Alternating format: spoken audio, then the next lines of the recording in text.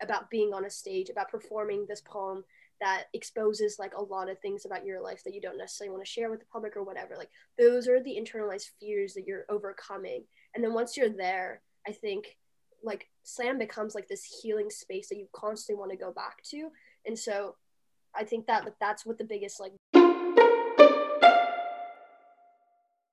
Hey everyone, welcome to the 7th episode of Saturday School. If you enjoyed, make sure to follow us on Instagram for updates at mission.inspired. You can listen to our podcast on Spotify or on Anchor at anchor.fm/satschool. That's SAT School.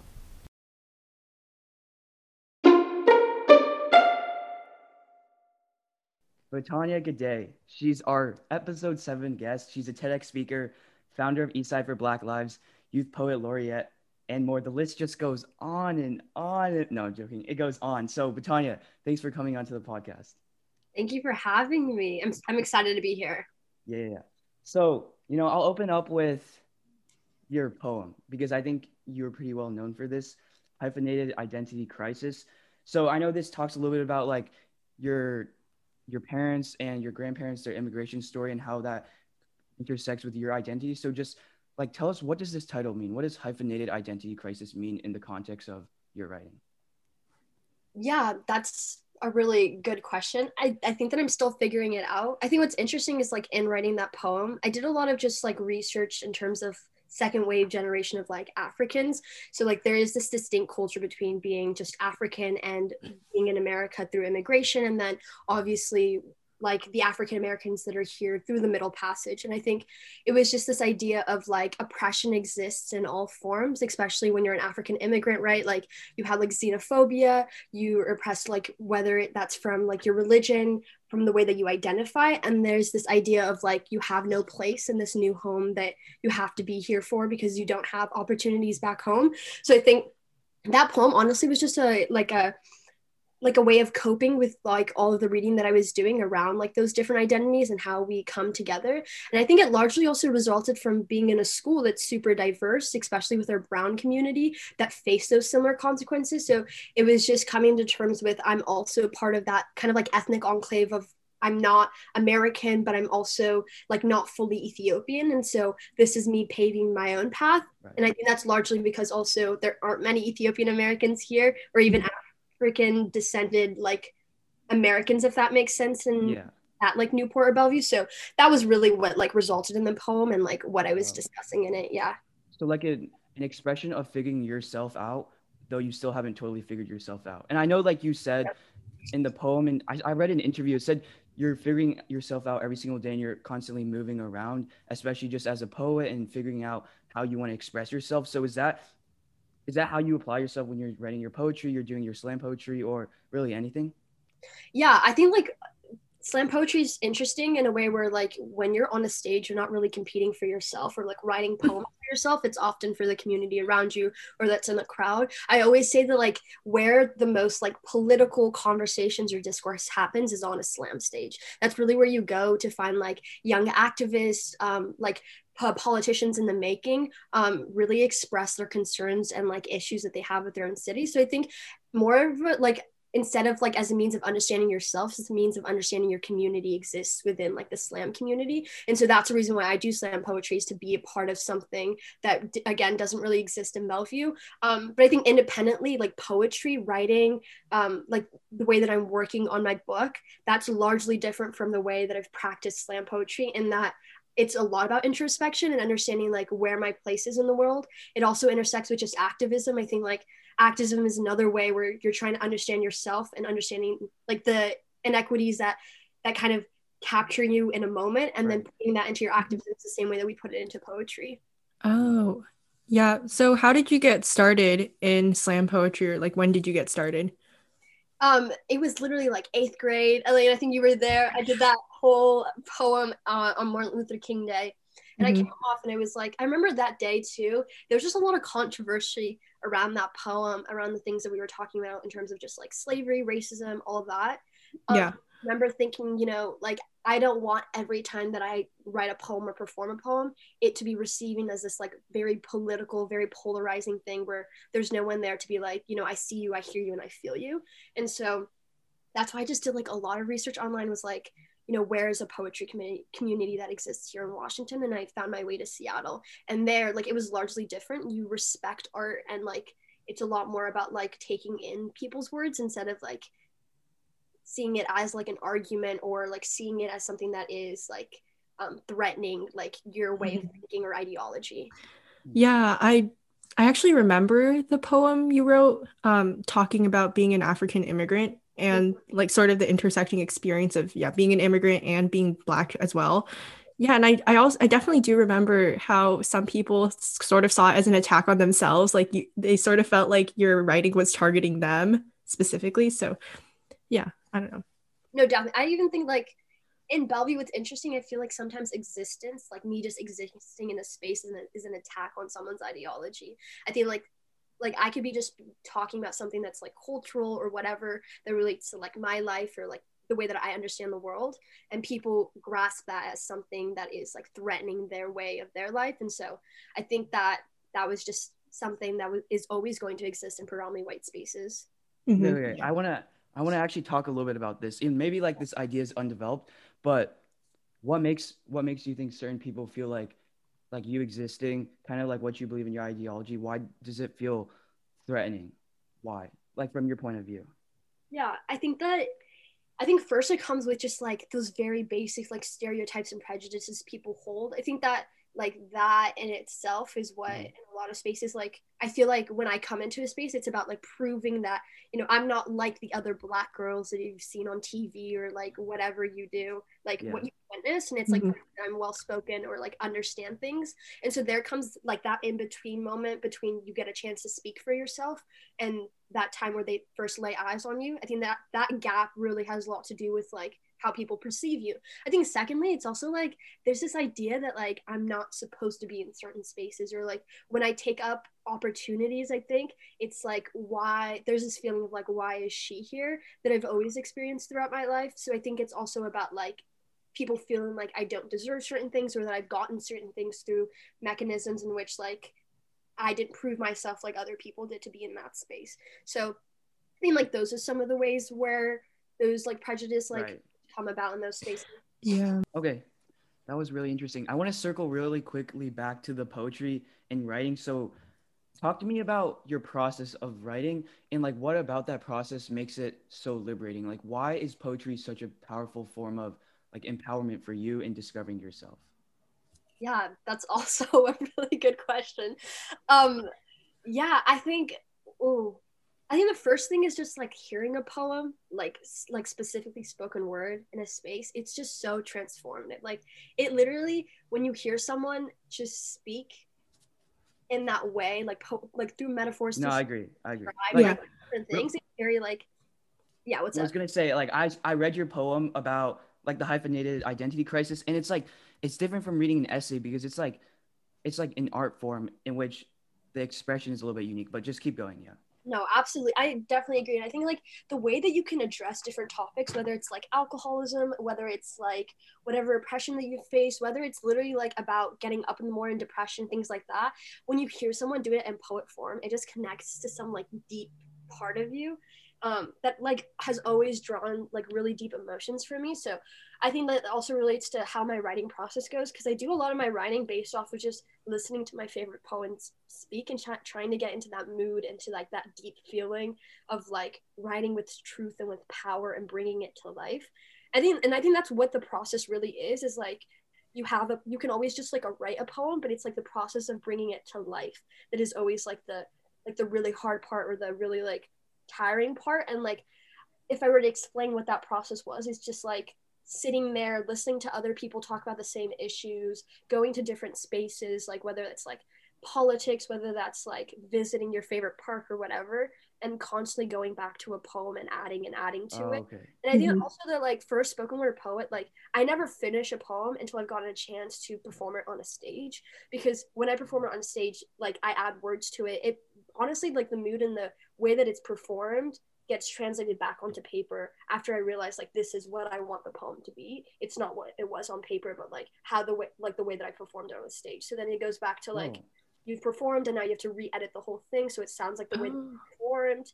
And then that's also what's so hard about like writing right now, because like normal like paper form of poetry is just a lot shorter than a slam poem. Like a slam poem will be like 4 or 5 book pages, but like I think like generally right now poems are like maybe a page or 2 pages. So like it's really hard to say go into that process of like, okay, what would it look like if I was speaking or performing this, because it's a lot shorter and the impact is in different like emphases of a poem. So it's like really drastically 2 different things. I think being a spoken word poet and like being like a poet in terms of writing.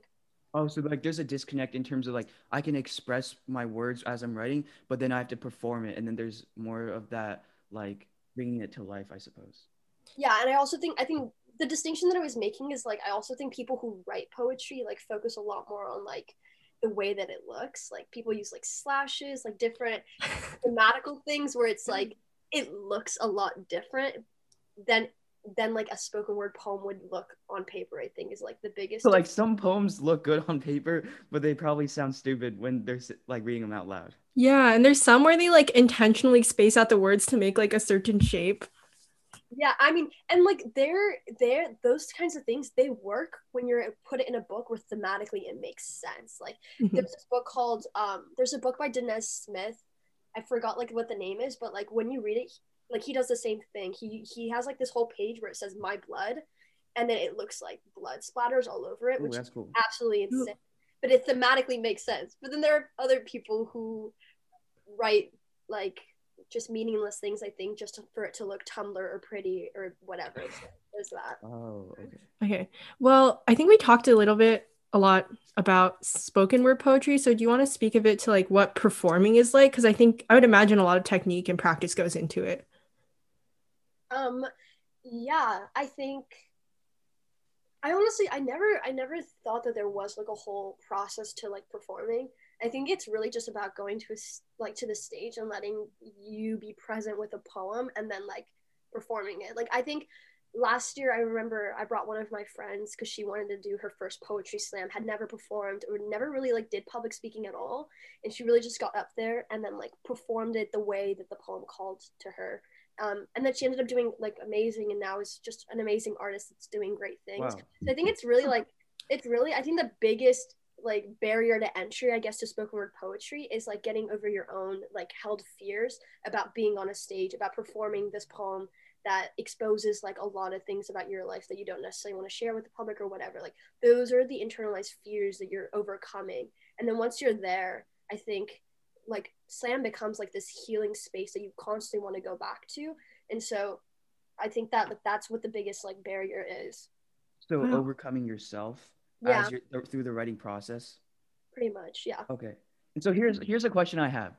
Do you think you're naturally talented at just poetry in the writing space? Because and like I guess delivering the poem as well and performing. Because I'd imagine if I had to step up to a poem, like that would be an absolute disaster. Just because I'm sure there's a way or a technique towards expressing that. And then you talked about your friend who kind of just very naturally started succeeding. Do you think some people are just naturally talented, or they have just a specific part of their identity that's so strong that they want to tell, or just practice, practice, practice? I think it's a bit of like everything. I think that like this idea of like being naturally good at something with like like I think it's like there in always in all spaces like you can be naturally good at something or you can learn to be good at that thing. It's really at the end of the day if like you want to be in that space, you can guide yourself to be on Oh, that. okay. I'd imagine like Aaron, if you went up there and were on that mic, right? Like if you didn't take it seriously or if it wasn't something that you needed, Well, I dropped some bars. yeah, like if dropping what you wanted to do it wasn't, then it wouldn't work out. I'll say this too, like you'll go to a slam and there'll be poems that hit and there'll be poems that don't hit. But at the end of the day, like that person that didn't hit that one time can come back next week with like an amazing piece. So I think that like also we recognize like words more than we recognize performances sometimes. Like if a line hits and you say it poorly, like people still like are like, oh my God, what did you just say? So I think it's a bit of everything. I think you just Okay. get the courage to be on the stage. I see. As you're standing on the stage, if your writing is like this is really delivering with the audience, and you can tell if it's good. And have you had like moments where you're like, yo, this is a flop? Yeah, no, I've definitely had moments where this is a flop. I think No, it's not like, it's like, I think you'll like write your poem and you're like, okay, this line, especially for slam, you'll be like, this line is gonna hit. Like, I know like this is too good for it not to hit. And there's a certain expectation when you get on the stage that when that line comes, people will just get up, start snapping, stomping, or like start clapping just in the middle of your poem. And so, how awkward is it when you're on stage and then the line comes, you expect for something, you do a pause, nothing happens. And that's definitely happened to me. But I think at the same time, on the flip side, what ends up happening is a line that you didn't expect was very good hits better with like an audience than you would expect, than Right. you didn't expect. So I think it's like, everybody interprets it differently than I suppose coming from you. or like I think that as a writer, you get so much in your head that you like try to plan things out of like Okay. what's gonna hit. And then what the audience as a whole hears is completely different. Because I think that's what's different. Like people can misinterpret things or like reinterpret things as powerful, but like you won't notice if one dude is just like out there snapping at Yeah, you. yeah. It's you and the whole audience does. So Wow. It must be an amazing feeling too. Just like when you're going through your poem and then people start standing up, you're like, you did this right at least. no, And it's so cathartic. it is. I miss it so much. Like I think that's the biggest thing is missing being on a stage. It's like a feeling like no other. I think what's also interesting is in Seattle, like our poetry community is very much alive.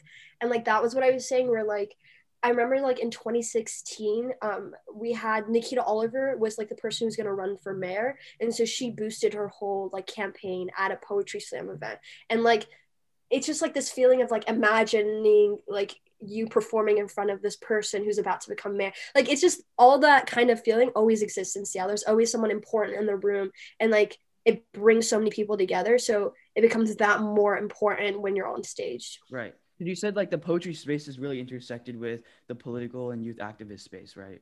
It definitely is. Yeah. Okay. Okay. I want to finish off kind of this poetry thing with talking a little bit about the community, because you keep on coming back to how like you meet really amazing people, you're able to present in front of really amazing people. Like, tell me about one person, maybe someone who's kind of your, just like a peer who's really impacted you, or really anybody who's really influenced you within the poetry space, or just somebody that you like is your role model that you look up to. Stop. I think I just said it. I think like there are two. The first one is Nikita Oliver, who ran for mayor because she's also like primarily leads like, how do I explain it? Well, okay, she has like these two main projects. One of them was like making sure that a new youth jail wasn't going to be built. So in Seattle, we had divested and put a bunch of funding, like millions and millions of dollars, into building a new youth detention site.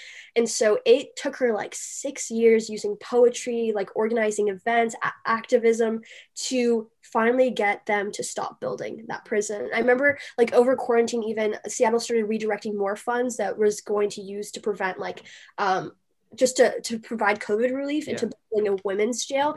And I remember like Nikita somehow reached out to Angela Davis to get her to speak on like just like telling people like why prisons weren't good and why like we shouldn't support this women's new jail being like from being built. I think like Nikita is just this amazing mentor who uses like so many of these forms of activism and shows really how like artistry and activism can intersect to do those amazing things. So she's always been a role model. And like I think it's just amazing where like someone can like be a politician but also like can release a book and like do a book tour and like do all that. So that's multifaceted. But I think like the most like impactful like person that I've ever met was I ended up being able to meet like this young Rwandan girl because I was invited to speak at like a Citibank fundraising partnership with Rwanda Girls Initiative, who work to build like all girls schools in Rwanda. And I met one of like the poets that like needed like a mentor, and I was just there to help her write her book. And I think watching how poetry was helping her in her own community to talk about like women's rights and like advocating for girls' education, and like the forms in which she was using poetry was very different from how I was using it here. But like just having that connection and that middle ground was just empowering, and it teaches you like why this space is so important. Yeah, because just role models are so important just because they can provide a template. Like, and this isn't even about poetry, just in any space. Like, role models provide a template for you to like tell you what is possible and like what kind of potential you can create, but also just being able to be inspired by other people, or paying it forward with that one Rwandan girl that you were talking about. Yeah. All right. Let's talk a little bit about Eastside for Black Lives. So this was an organization that you started during COVID, right? During quarantine? Yeah. Yeah. So there's obviously a lot to unpack here. Tell me a little bit about what the organization stands for and the beginning of this. Yeah, that is a lot. I think, okay, so East Side for Black Lives is made up of just primarily students and parents and families within the Bellevue School District, but we're largely in coalition with big organizations like Climate Strike Washington, if you're familiar with that, Educators for Justice, um, um, Black Minds Matter, just a bunch of organizations that are all focused to do like three main things, I would say, like COVID relief primarily in whatever form. So that could be literally supporting young students and getting like access to a laptop, like Wi-Fi, and things like that to give them the support that they need under COVID.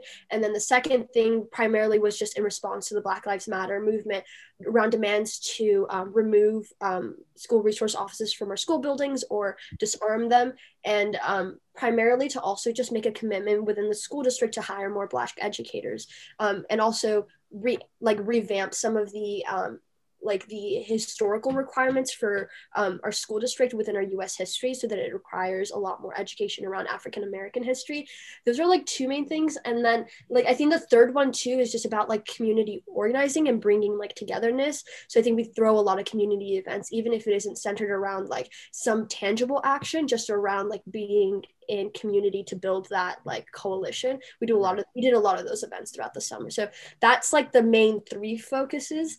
And it started, I think, with like one protest that followed Seattle, like that followed like a friend of mine who heads Black Minds Matter, who did a bunch of protests to remove police officers from their schools. And so we decided that like we wanted to follow suit. So we hosted our first protest, I think, in front of City Hall, demanding that they defund their police department, but that our Bellevue School District will divest funds away from SRO. So that's how it largely started. Yeah. I was just curious because like it seems like so much of your organization's focused around community organizing, like you said, and mutual aid. So what have like the benefits of that been as opposed to like a more traditional nonprofit organization? Yeah, I think, okay, that's a really, really good question, because I think that what's interesting is like nonprofits have this like kind of lobbying. Everyone thinks that they have this kind of lobbying profile or like power to get meetings with like school districts and like legislators to change things. But I think that like if we had ended up, because there was a moment where we were like discussing, maybe we want funding, maybe we wanted to do like more on the ground programs for a community, so like maybe we should become a nonprofit and apply for those funds. But I think what we found is that we wanted really to focus on policy and like expedite that process, and we did that like surprisingly well with East Side for Black Lives. I remember like we had planned a 2-week protest on Juneteenth to meet with our like mayor, our city council members, our chief of police, and our school district in one building.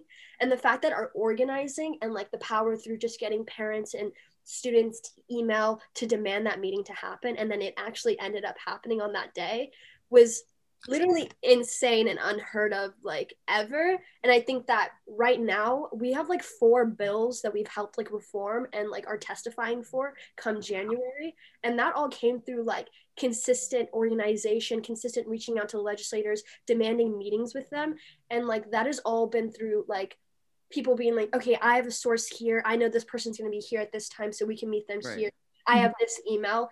And then also just sending out these wide emails that are like, hey, legislators, we want to have this conversation around disarming our student resource officers. We're holding a panel and we demand that you be there.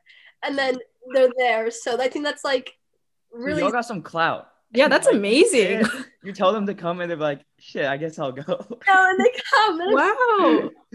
Okay, so you've talked to these legislators, and like you've obviously gotten exposed to them and exposed to the policy process. So tell me about, what's your impression of them? Do you think how do you think the political system within like Bellevue, the greater Seattle area, or even on the state level, do you think they're effective?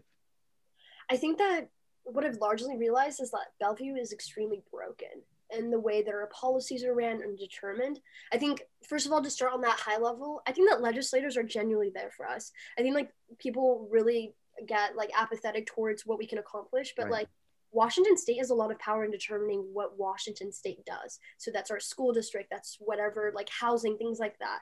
And that they're constantly passing policies. So if you come with a policy idea, and I think they're like more than willing to draft up like legislation and submit it and try to get a hearing for it and try to get it up for a vote. So I think legislators are definitely there for us. I think what happens in terms of like disconnect is you see that like within our districts in like all across Washington State, the districts that are predominantly students of like people of color have more progressive policies, like that are more willing to put into legislation by their reps than places where there are less people of color. So I think the question becomes like places like Bellevue where there isn't many people of color, but there still is a housing crisis, right? Because we still have like these massive economic like gap between like who lives here, who advocates for them, and who are we consistently putting into office that advocates for them. And that goes from like the school district level, that goes from our city council and all of that. So I think I remember like being in a meeting with one of our city council members like last week,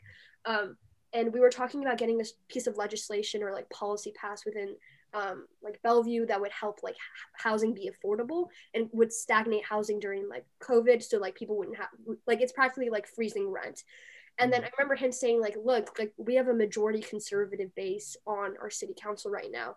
If I decide to vote against like our mayor, which is Mayor Lynn Robinson, it means that for different policies, I'll get punished for it. She'll either not put it on the docket or it won't even be up for like debate or discussion. So I think that's like a lot more like colluding and like strategy that's based here in Bellevue, because like progressives aren't what's dominating our politics. It's really like old people that are. That's surprising, just because Bellevue is Bellevue overall is relatively progressive, right? But the people in the city council, there's a conservative, like there's more conservatives, right? It's a 4-3 ratio.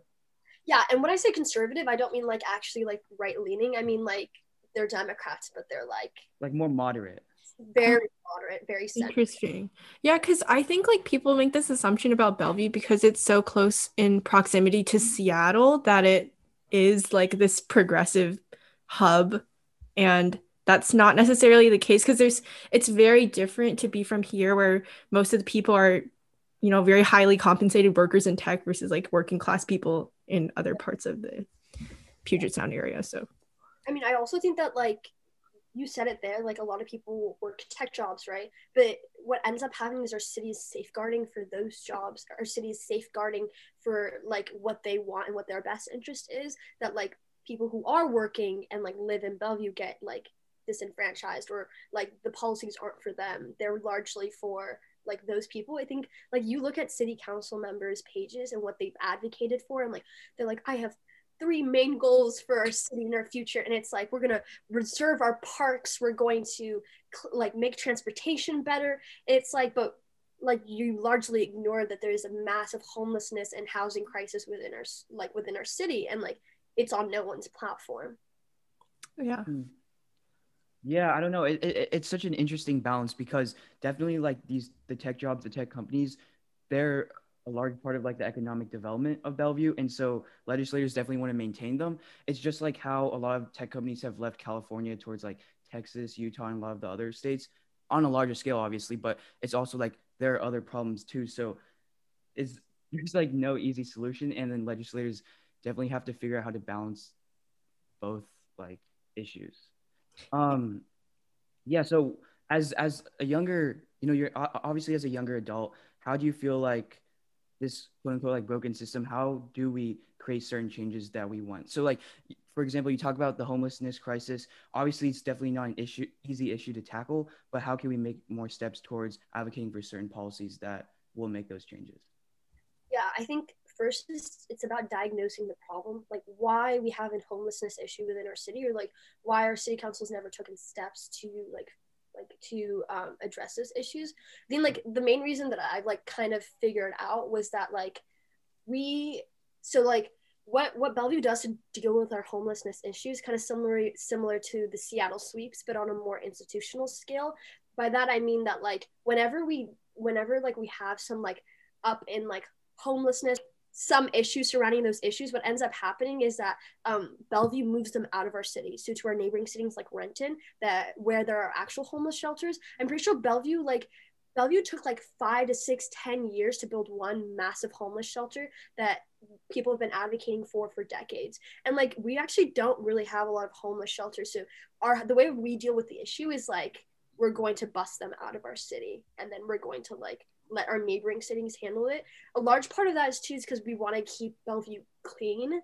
And like so that's the reason why like a lot of tech companies and things like that, like they think they're preserving their best interests by like making this a very clean city that like people want to live here. Like our school districts are great, everything's great and perfect about this city. So I think it's about like going to tech companies and being like, you know, like you have to worry about the social impact that you have within Bellevue when you move here. Same way with like holding Amazon accountable for being in Seattle. It's the same thing that we have to do for like the people that move here, especially like people who move here to like live here because their jobs are like elsewhere. Right. Is like creating some kind of like social impact consciousness among everyone. And I think that comes through like organizing too, because I think that like even as much as activism or demands that you make with our city council, if it's not in the best interest of the people that actually matter in the city in terms of like who has like political voice, then like they'll never do it. Right. So I think it's really about changing those minds before changing like a city council's mind. As people who live in Bellevue, what can we do to help expedite those reforms or push them harder? I think it's about literally like going to like tech companies around you and being like, look, you know, we have a homelessness issue and like we want you to do like some kind of grassroots initiative to like deal with the homelessness issue. Or it's about like saying, maybe it's as simple as like, you know, finding a way to like talk to people about convincing them to build just one homeless shelter here in Bellevue. Like finding ways outside of politics in order to like for it to happen. And then, I mean, simultaneously, you can also reach out to like politicians to try to expedite those processes. I just think it'd be more effective like outside of politics, if that makes sense. Yeah, because as much as we can talk to legislators, it is like those large corporations that have all the social capital, the political capital, and like the leverage to create change because of how much money they have. And I suppose how much like they're able to influence the workers because there's really thousands and thousands that they're employing. And they have to get those employees on page.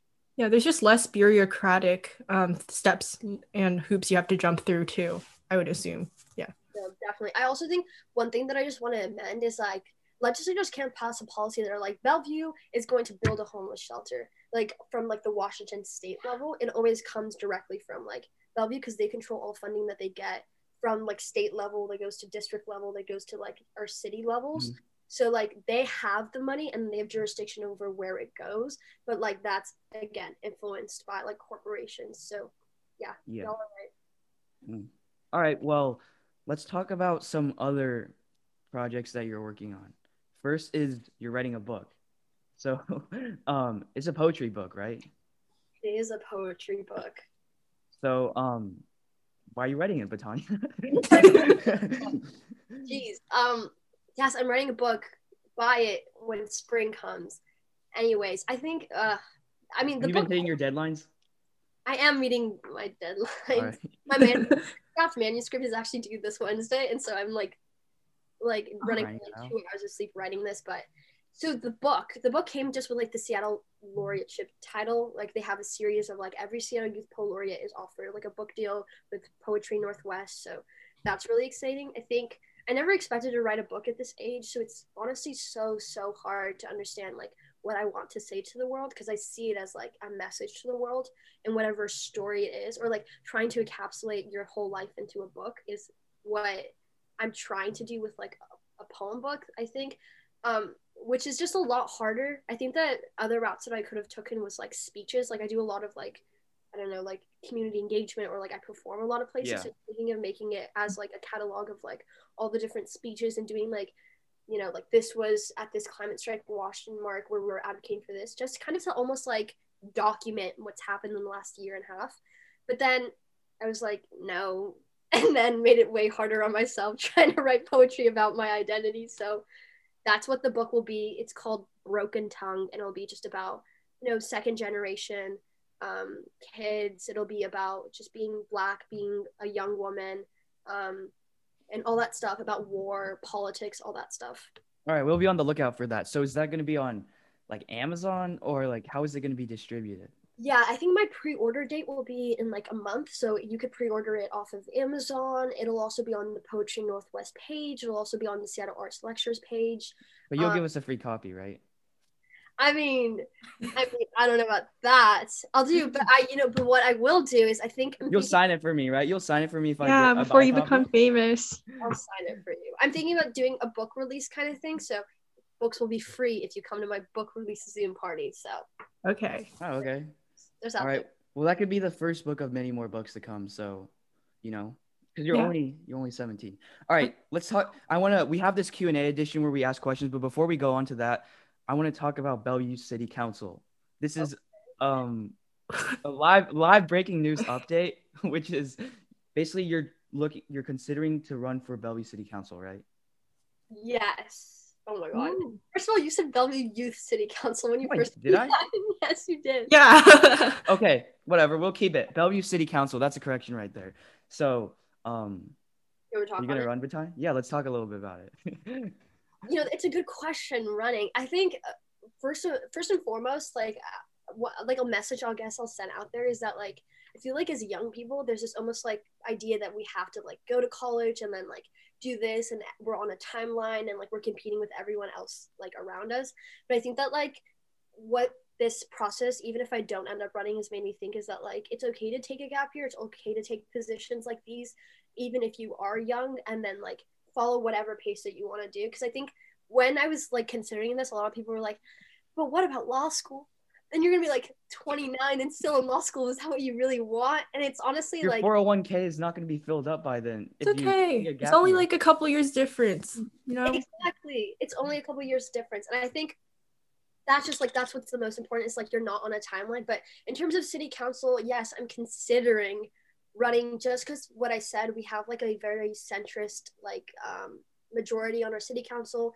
If one seat is flipped so that it's progressive, that means a lot of different policies will be back up on the docket and we'll be able to vote for a lot more progressive things, fixing our housing issue, our homelessness issue, fixing a lot of our like school district issues, things like that. That suddenly comes back into play. And I think that the opportunity has presented itself just because I was actually helping run a campaign for the person I was going to help run the campaign for the person that was going to run, but they decided to drop out. And so like now there's this opportunity of like someone else being the front runner or candidate. So it's exciting stuff in the works. Yeah, but I resonate with the thing about how you said this timeline where we go to college, we go to graduate school. I mean, depending on your career, and then we go to our jobs. But it's interesting how a lot of our paths are just set relatively to what other people are doing. It's like a comparison to what others are doing. So like if others are going to college, I probably should be going to college too, even though you can probably pave your own path, even though it's probably more difficult and less guided. But yeah, go ahead, Batani. I was gonna say that like I don't think that the path is necessarily harder or like so vastly different. I think like people find their way. I think there's just more stigma around people who do follow the generic path to be like your life is worse or like you had a much harder path because you didn't go to college. And I think like in my case necessarily it's not even about like not going to college. It's about either, maybe making a decision to go to UW and be a city council member or taking like a year break and then going into school. And I think that has a lot to say with like if what's interesting with like people who like politics is they're like, I want to be a senator one day, I want to be a rep, but then they think of it as this like 10-year path where it's like you have to go to law school, you have to like work for an administration, when it's like if you're already an activist and a community organizer and you have the power around you to run for office, why not run now and start that work now if it's within your means. So I think like that's what why not? That's I think the mantra. Another big thing is people's perception of success is so centered around financial prosperity rather than like actually finding a fulfilling career that's very impactful in your community. So like I guess it's really good that you're looking at it through that other lens. Yeah. So last question before we go to Q&A is what things do you need to know to make your decision? Like what is stopping you from making a decision right now?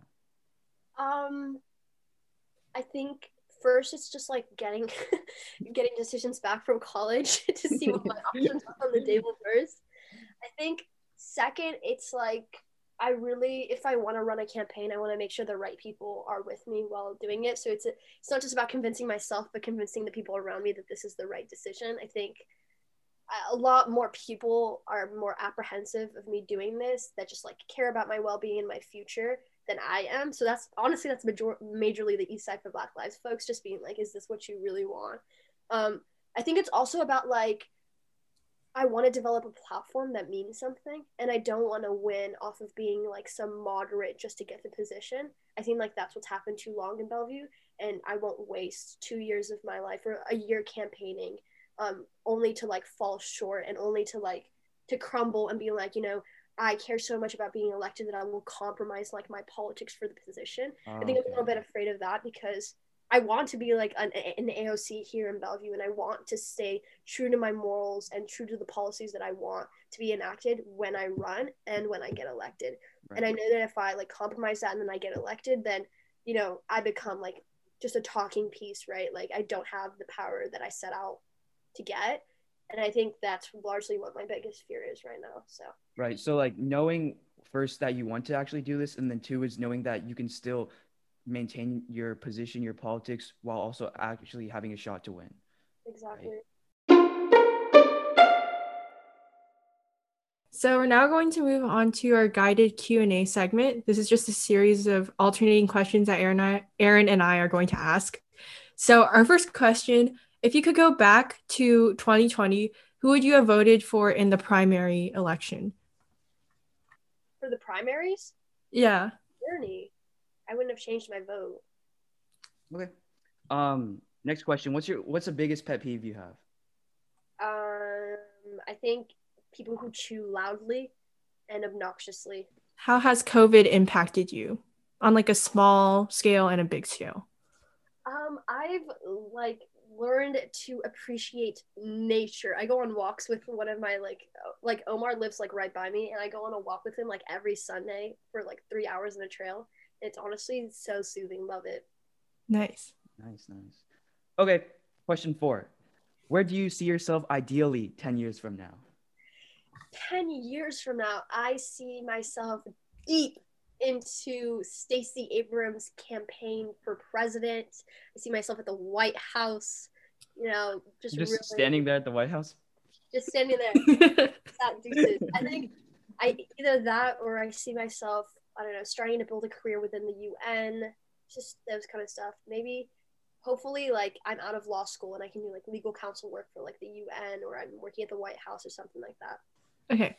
Next question. It's kind of similar. Where do you see yourself realistically 10 years from now, if that's any different? Yeah, realistically, I see myself graduating from law school and working big law. Like, I see myself selling the bag.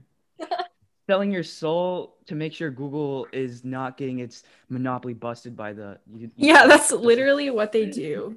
Like, they work from like 7 to 9 p.m. writing those papers. You're gonna like advise Mark Zuckerberg how to like answer his question when he's testifying. All right. Question 6. Who's your biggest style inspiration? Style, like fashion? Yeah, fashion. Oh my god. Wow, that's a good question. I think Yara Shahidi is pretty good. I feel like makeup, Yara Shahidi. I think, dude, I really just like 90s fashion. Like, I think like 90s fashion, just like the vibes of it, but also just like I'm really like the idea of like cottagecore with a mix of like business casual. Have you ever seen that? Wait, cottage what? Like cottagecore. Like the European, like long maxi skirts, and then but then like mixed with like business casual. TikTok has honestly ruined fashion for me.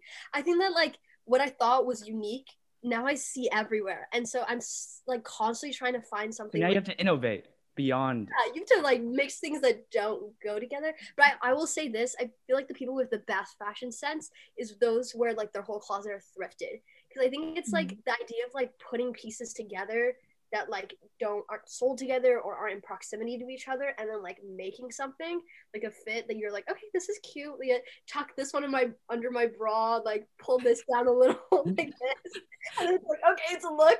I really like that. Okay, so follow-up question: which thrift store is your favorite to go to?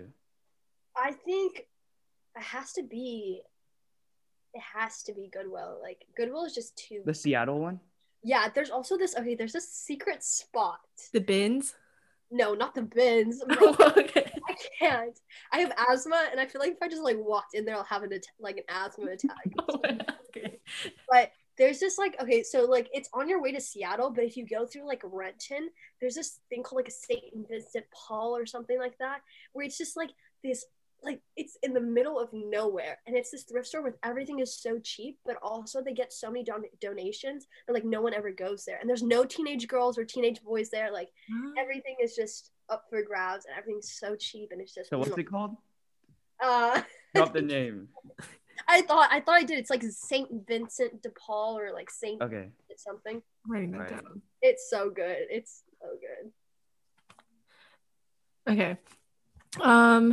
Our next question, what is one life-changing novel that everyone should read? Just one. I think I don't know, like not a novel, but I think this is like a book of essays or like whatever it is, but like there's this piece of literature, I guess, called Woman Warrior by Maxine Hong Kingston, and it's just about like her being like Chinese American and like grappling with like a bunch of Chinese like cultural customs and like all that stuff, and then and kind of like internalizing it as first generation.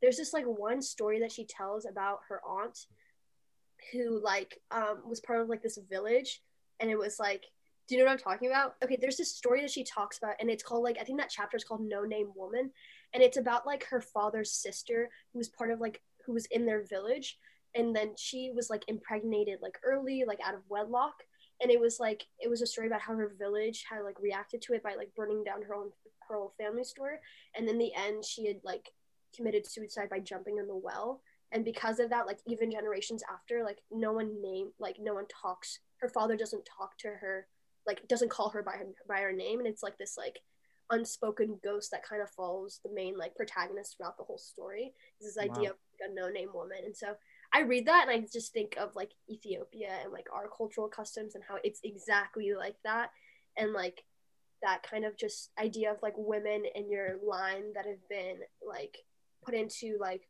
you know, marriages from a very young age that have been silenced and like kind of forgotten, and like the grief you hold as a woman in your lineage or your ancestry, like knowing that there were women like that are just like gone and like lost forever kind of thing. Yeah.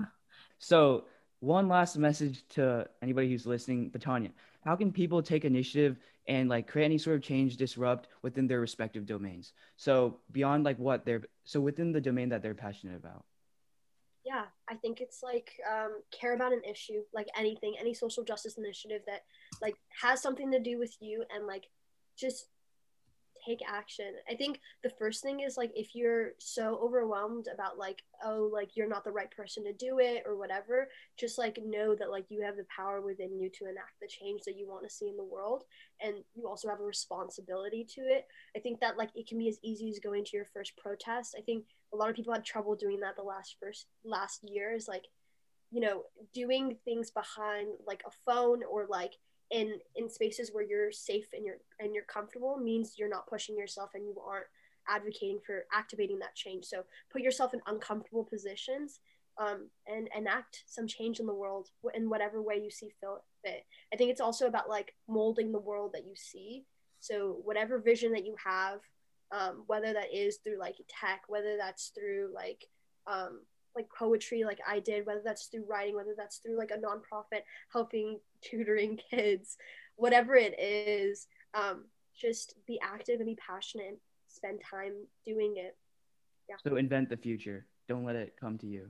That sounds way better than my rant. All right, you heard it from here first. Betania, thanks for coming on the podcast. Yeah, thank you for having me again. Shout out to Betania for being a guest on our 7th episode of Saturday School. If you enjoyed, make sure to follow mission.inspired on Instagram to keep updated with our next episode. We'll see you guys next time, a week from now.